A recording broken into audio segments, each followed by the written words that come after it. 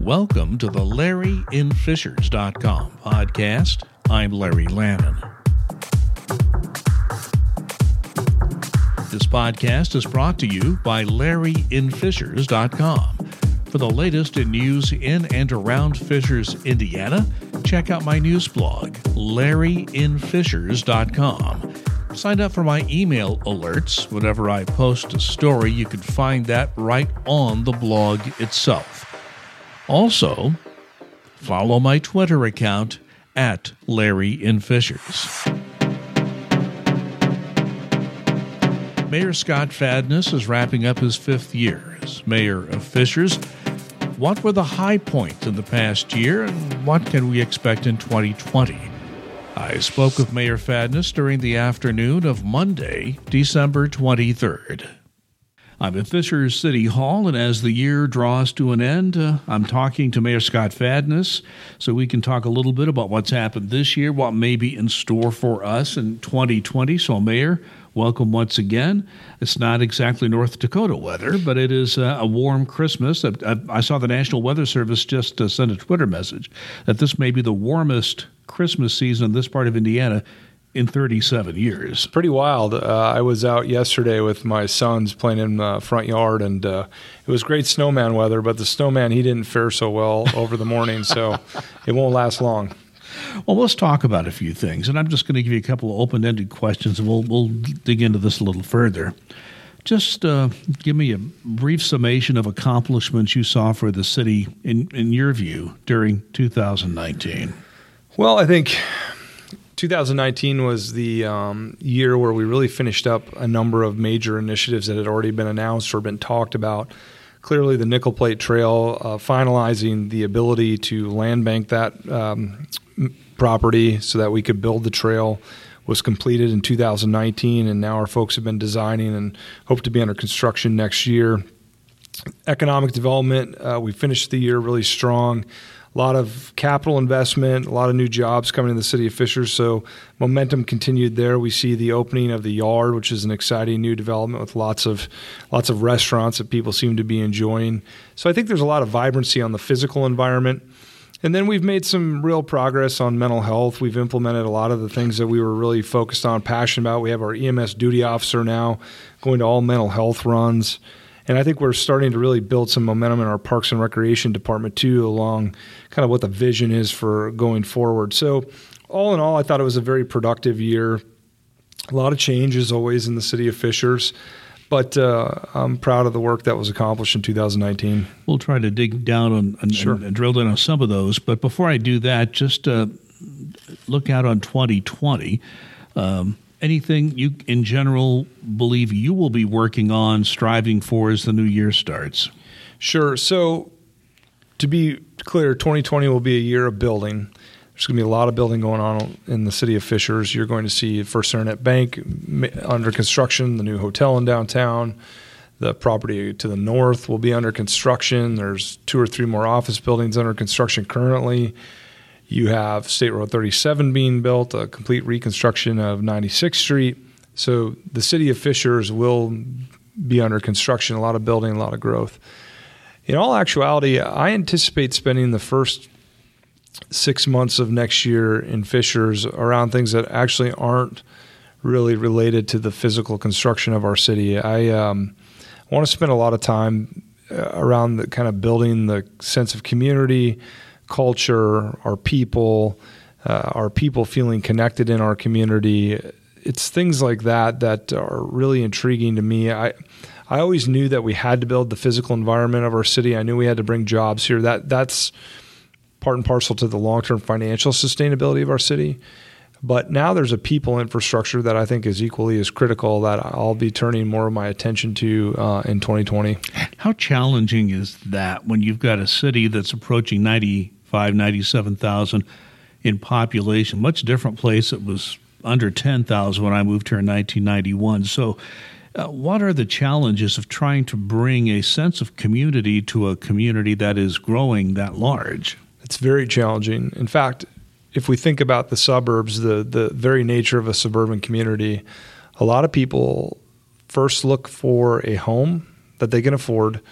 that is close enough to their job, that has good schools, and whatever geographic boundary it might reside in is really not the point. So whether they end up in Westfield, Fishers, Carmel, even Greenwood, Plainfield, probably doesn't matter to them nearly as much as the home, the proximity to their job, the educational system. What my job is and what our organization's job is once you're here, how do we have them truly fall in love with the city that they happen to be living in?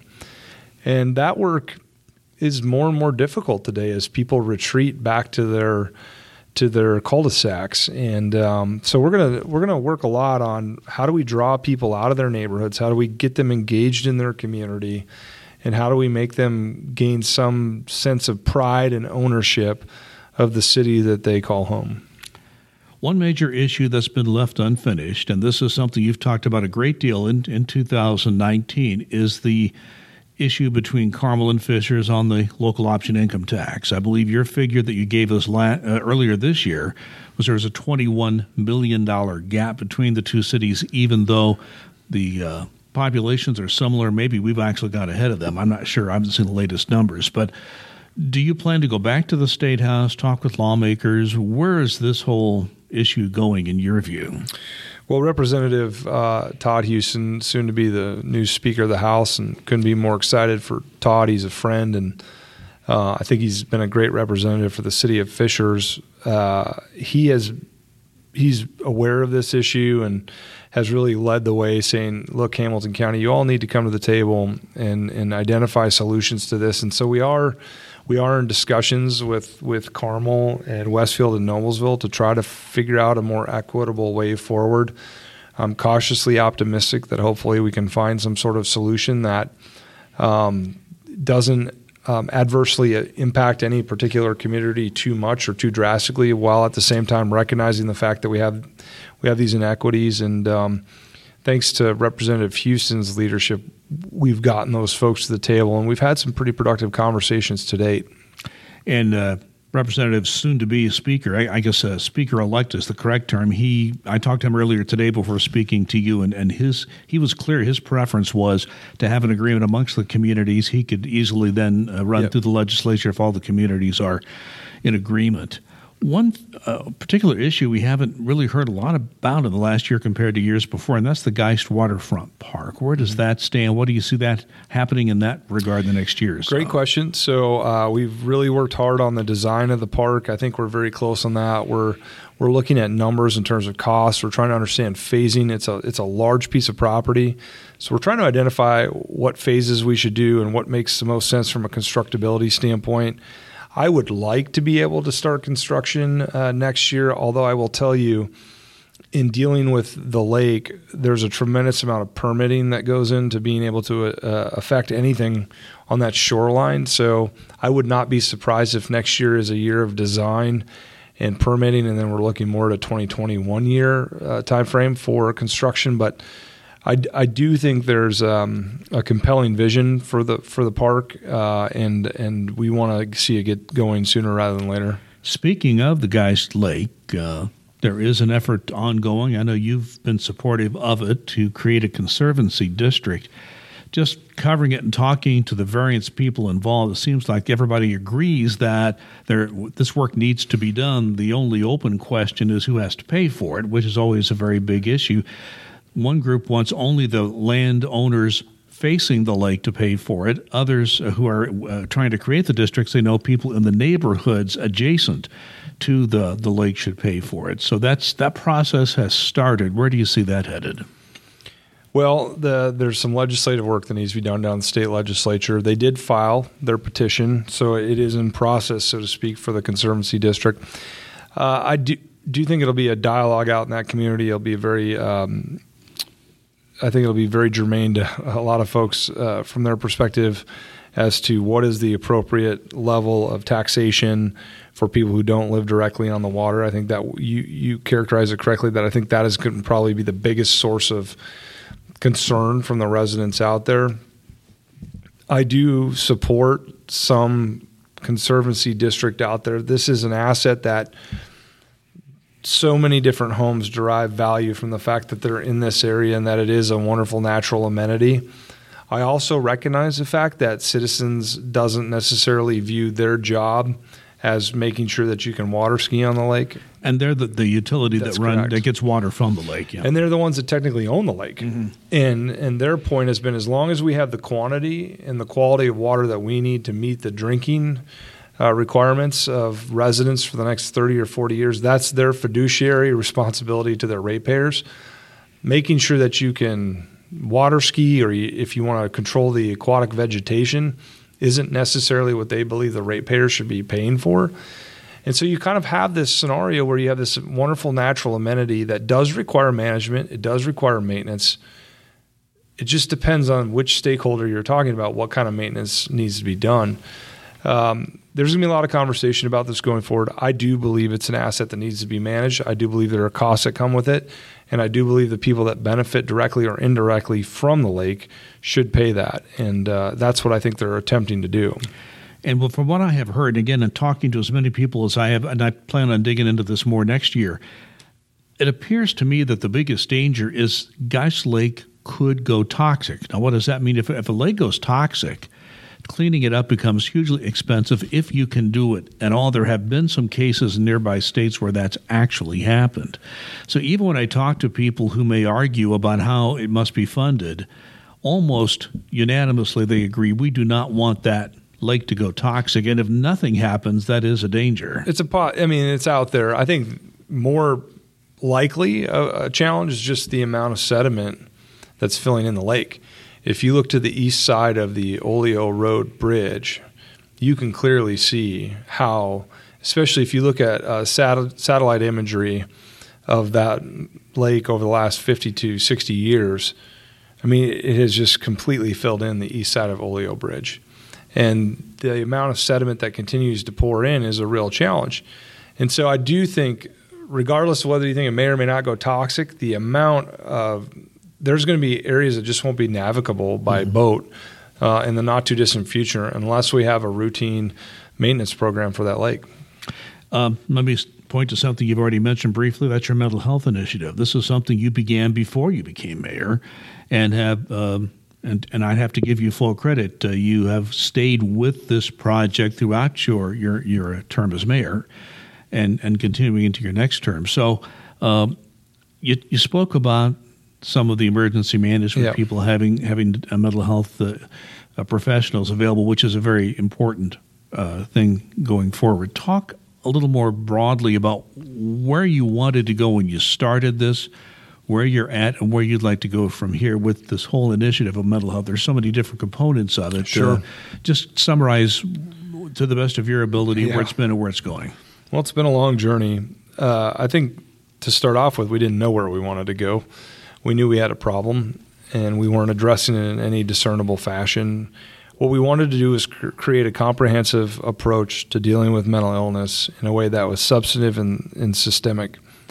I think we've accomplished a number of those items, whether you're talking about changing response protocols in police and fire, whether you're talking about now having integrated mental health services in every one of our schools buildings, which the stats from that are truly extraordinary, the work that's being done there, and I believe our kids are truly being served and for the betterment of the entire community, frankly, by getting those kids the help that they need. So I think there's been real progress on that front. Now, I will tell you, this year we had 16 working fires in the city of Fishers. We've had 400 mental and behavioral health emergency runs. So it gives you a ratio of what we're dealing with. And I was really hopeful. Our suicide numbers were down as of the September-October timeframe, but we had 2 in one weekend a few weeks back, and then we had another one a week and a half ago at a hotel here in Fishers. And so our numbers are still they're still up there, but I do believe we're getting a lot more people help earlier. And that's part of going into next year as we think about building a sense of community and a sense of pride. If you want to get abstract about it, I honestly think it also helps with mental health. I think people having meaningful relationships, real human connections to other people is a preventative measure around depression and anxiety and some of the issues that our community wrestles with. And so we want to make sure that we're doing everything we can to create an environment where you are more likely to have interacted with other human beings in meaningful ways. And that sounds crazy, but honestly, in today's world, I think it's vital. Without your initiative, I'm not sure there would be high school clubs dealing with mental health. No. And when you talk about community, I mean, what I have been seeing, and I've talked to Brooke Lawson, their mental health coordinator, a number of times, is that what their idea is school is most certainly a community. You see each other every school day. It's not just the teachers, but the students interacting away from the staff. And, that's where you can identify, I'm worried about this person. Something may be wrong with them. Well, I've said this a number of times. The school environment is what gives me hope that we can get ahead of this next generation. Maybe we can make some real progress. The adults in our community are where it's very, very difficult. It's they don't come to school every day at 8 o'clock. They're not in a controlled environment. You just don't have the same social networks, as you said, that you do in the school system. So it's the adults that are really difficult. And during the holiday season, we know that a lot of people struggle. And so we're certainly cognizant of that and are willing to help in any way that we can with anybody that might be hurting out there. But, it's a real challenge. You've already mentioned this, but I've been working on the top 20 news stories for Fishers. What was number one? Number one. Should I reveal it here or not? Yes, please. Number one was the city election. And number two, just so you know, and it was a struggle which was going to be number one and number two. Number two was the debate on the non-discrimination policy at the HSC schools. There are a lot of other stories. Yeah. But one of the stories that's in the top 10 is this whole development that you announced in the downtown area that's beginning to take shape. You have, as you mentioned, First Internet Bank headquarters. You have offices. You have a hotel going in. You have a number parking garages. Yep. That's all part of the package. So I guess my question to you is, do you think you will have the needed infrastructure in place as these projects move toward completion this year? I believe so. First Internet Bank, the hotel, and the apartments are probably a 24-month build. So even if we're building all year this year, they're not going to be done by the end of this upcoming year. I think it's hard to emphasize enough to people the scale of development and construction that will happen this upcoming year will rival anything we've seen to date. So it's going to change the landscape of downtown. It's going to change the landscape of our city. I personally think that's exciting. I know some that maybe don't, but I think that evolution, that change is a really great thing for the long term for our community. I do think we'll have the infrastructure. We've been very thoughtful about that. We're building South Street. We're working on the things that people don't even think about, like sewer and stormwater infrastructure is going up Lantern Road right now. So a lot of that is being worked on, and I think we got a good team carefully planning that so that we can make sure that this is truly a value add to our city. And I've been in some meetings. People would be very surprised if they really dug into this. The sewer and water system downtown is not a simple system. You've had to do some work on it. And kind of dovetailing what you just said, when this is completed, it won't be 2020, but when it's completed, the hotel's done, Internet Bank, and all the other projects along 116th Street that are underway, I know we've seen artist renderings, but tell me how you think the feel of that part of the city is going to change. It will profoundly change with the Nickel Plate Trail also running through there in the vision that was developed a year ago with that plan.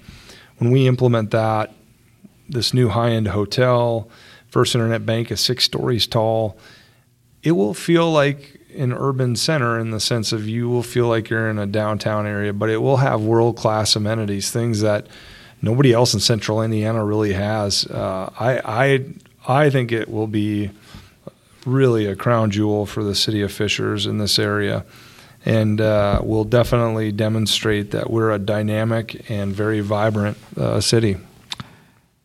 We've done this 2-3 years in a row now, this end of the year, beginning next year podcast. And I think in every one I've mentioned something about the people who live in the area of 116th and Allisonville Road. Mm-hmm. And I know that you have street improvements at that intersection in the works because there's been some stacking issues on left turns on Allisonville, north and south.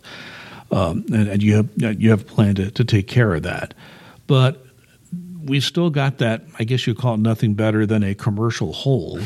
I guess you call it, it's a Fisher Station, I think it is. It's that where you see Noble Romans and everybody knows what you're talking about, Larry. Okay, it's the big hole. And it happened because Kroger decided not to build a new store. Right. They remodeled a current store on the other side of Allisonville. And I know you and your staff have worked hard. And your response when I ask about this is that the timing needs to be right. Things need to come together. Are you more or less optimistic that you'll get that put together in the coming year? Well, I'm cautiously optimistic. I ran into the developer who owns that development the other day, and he's definitely motivated and out in the market searching for someone to fill that hole. So that's a positive to me because keep in mind, Kroger is paying rent on that pad. So the developer. So they're paying rent on the vacant space? That's correct. I didn't know that. Okay. That open lot where they were going to build, they pay rent as if they were there. So they have an interest in getting that filled. They do on some level, yes. But there are other complications? Yeah, but so I'm cautiously optimistic on that front. And then this year, the city, because we are proactive, we partnered with Hageman Development and we bought the property at the southeast corner of 116th and Allisonville, that old brown building. And our plan is to tear that building down and look to redevelop it. And that's a long time coming there. It's a long time coming. That's been a goal of mine for quite a while. You and I have talked about this before. Yeah. We finally were able to come to terms, and we're actively looking for opportunities to refresh that corner. So for the folks that live along 116th and Allisonville, we definitely are trying to be as aggressive as we can to redevelop that area. It will never be to the scale and magnitude of downtown Fishers. That's not the appropriate development pattern for that area. But I do think we can do better than what we've done to date in that area. So, well, when I moved here in 1991, that was the commercial center of Fishers. At that time, downtown didn't have much going on at that particular point in time. You have two new Democrats taking office on the city council in 2020. Have you had a chance to meet with both of them? I have, yes. I've sat down with both of them. And what are your impressions based on those discussions? I hope everyone is well-intentioned and really just wants to do what's in the best interest of the citizens. I don't continue to believe there isn't really a Democratic or Republican way to pave a street or build a fire station. We may have some differences of opinion on development and things of that nature, but one thing I've learned, I've worked with so many different council members over the years. I was thinking the other day about this, and all of them, during campaigns, will make you articulate your differences with your opponents. It'll require you at times to contrast yourself from the current establishment. And what I have found time and time again, whether you're talking about two Republicans in a primary or now whether you're talking about Republicans or Democrats, the tone and tenor of someone coming into office is usually entirely different than a year into office, or at least you hope so, because you realize that no decision is ever as black and white as you might think, and you're not always completely up to speed with what could happen, what are the consequences of your decisions. And so when people finally do sit in that chair as a council member and you realize, wait a second, these are complicated policy decisions that I have to make, and I'm not going to make everyone happy.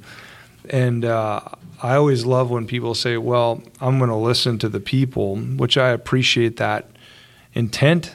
The people have very different opinions about what should happen from time to time, and you have to filter all that and do what you genuinely believe is in the best interest of your community, and let the chips fall where they do during campaign time. So we're excited to work with all of our council members. We're motivated to find where are the commonalities, where are the common ground.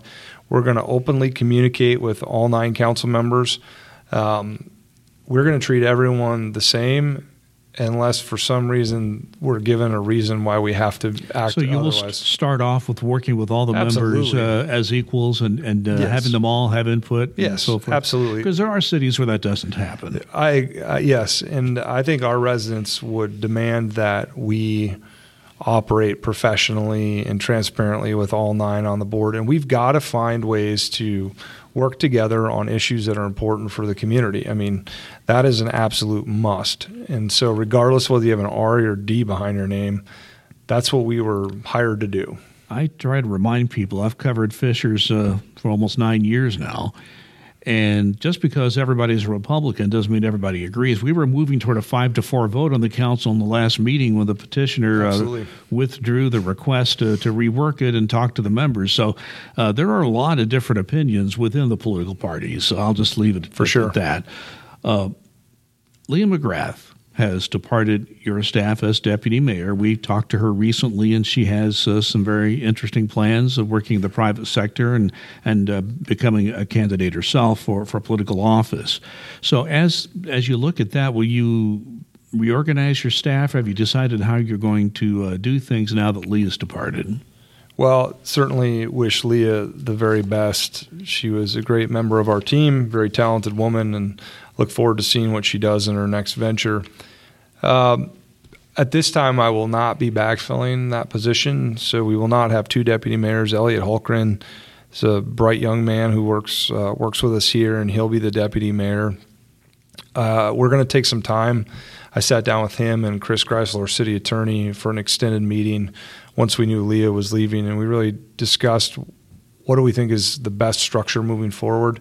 And right now we're gonna wait and see where the gaps are. We know there will be gaps with her departure, but we really want to figure out what those are and then go try to find the right person to fill that. And so right now we're just making sure we're covering everything that Leah was working on, and we'll evaluate moving forward. But I don't think you can anticipate, at least for the foreseeable future, 2 deputy mayors in my administration.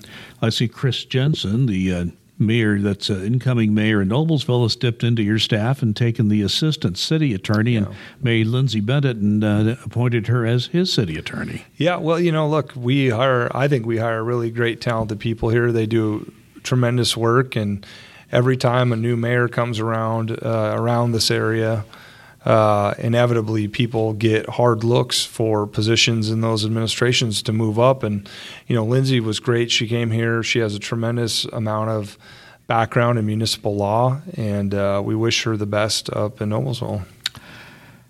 The State of the City address you gave in 2019 surprised a lot of people. You were making the case for regionalism, and it was an eye-opener because you provided some data that was pretty stark. Indiana does, unfortunately, lag in a number of areas, and when you are competing nationally to try to get people to locate here, I'm talking about commercial interest, jobs, that sort of thing, you're competing with areas that may have better numbers than Indiana has, and you were trying to make your case, I think, for regionalism by saying we have work to do. And some people said, well, why, Mayor, did you accentuate that? And I think that was your point, was you wanted to press the idea that regionalism is important. Having said that, and it's going to be a while before you give your next State of the City address. It'll be later on in 2020. Have you thought at all about what the general area or precision, I wouldn't say precision, but the direction of the speech may be? I don't know. I'd put a lot of pressure on myself for the State of the City. I feel like if that many people are willing to come hear me talk, I should probably have something substantive to talk about. And so I really can't imagine a scenario where I'm coming and just regurgitating the projects that have already been announced or, pictures of trails and things like that. I just, when I go there, I always try to think about, well, what's on my mind and where do I see things going, and what is the conversation I want to have with the community, because it usually foretells a little bit about where I'm going to go next. So a few years back, I think it was my first State of the City, I laid out an argument for a smart, vibrant, and entrepreneurial city, and I laid out a vision for creating a downtown. that was all to say, this is where my head is at, and this is what I intend to apply myself towards. Whether same thing with mental health, and just recently with the regionalism. I fundamentally believe in regionalism. I think it is so vital to the long-term sustainability of not only Fishers, but Indianapolis as a whole. And before I leave office, it's something that I want to see be done. And I wanted to articulate to my constituents why I thought that was so important. And so I don't know exactly what I'm going to talk about, but it's one of those unique opportunities you have to really lay out your argument for why. Why are you doing what you're doing? Why are you going to go do what you're going to go do? And that's what I try to put as much energy and time as I can into that conversation. So don't know yet what it is, but I look forward to, every year I look forward to putting it together. And then I realize every year I've set the bar of not using written, I never have a written speech. And so then that can stress me out from time to time, because when you're dealing with two little kids, you're like, how am I going to, think of what I'm going to say for 40 minutes? But it usually comes together every year. That's my last question. You've got two young men, and I would think both of them now are pretty excited about Christmas. We're recording this the day before Christmas Eve. I got a 5-year-old and a 16-month-old. The 16-month-old really only looks. I've never seen a 16-month-old eat as much as my son does. So he.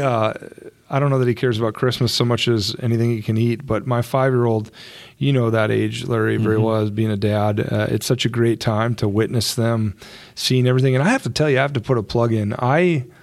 This year, my wife and I are big fans of getting your kids out and about on the weekends. So we're very active, and we went to Conner Prairie for their new Mary Prairie program, and we were at Newfields on Saturday. And what I love about what's happened in Indianapolis, even in the time that I've lived here over the last decade or more, it's almost like a rebirth or a renaissance in the wintertime. I mean, the amount of things that you can now do in our region in the wintertime is really pretty extraordinary. Whereas before, when I first moved here, there weren't that many things once it got cold that you could go with your family and go do. And I told Norman Burns the other day out at Conner Prairie after my wife and boys had been there, I'm like, you hit a home run here. This is fantastic.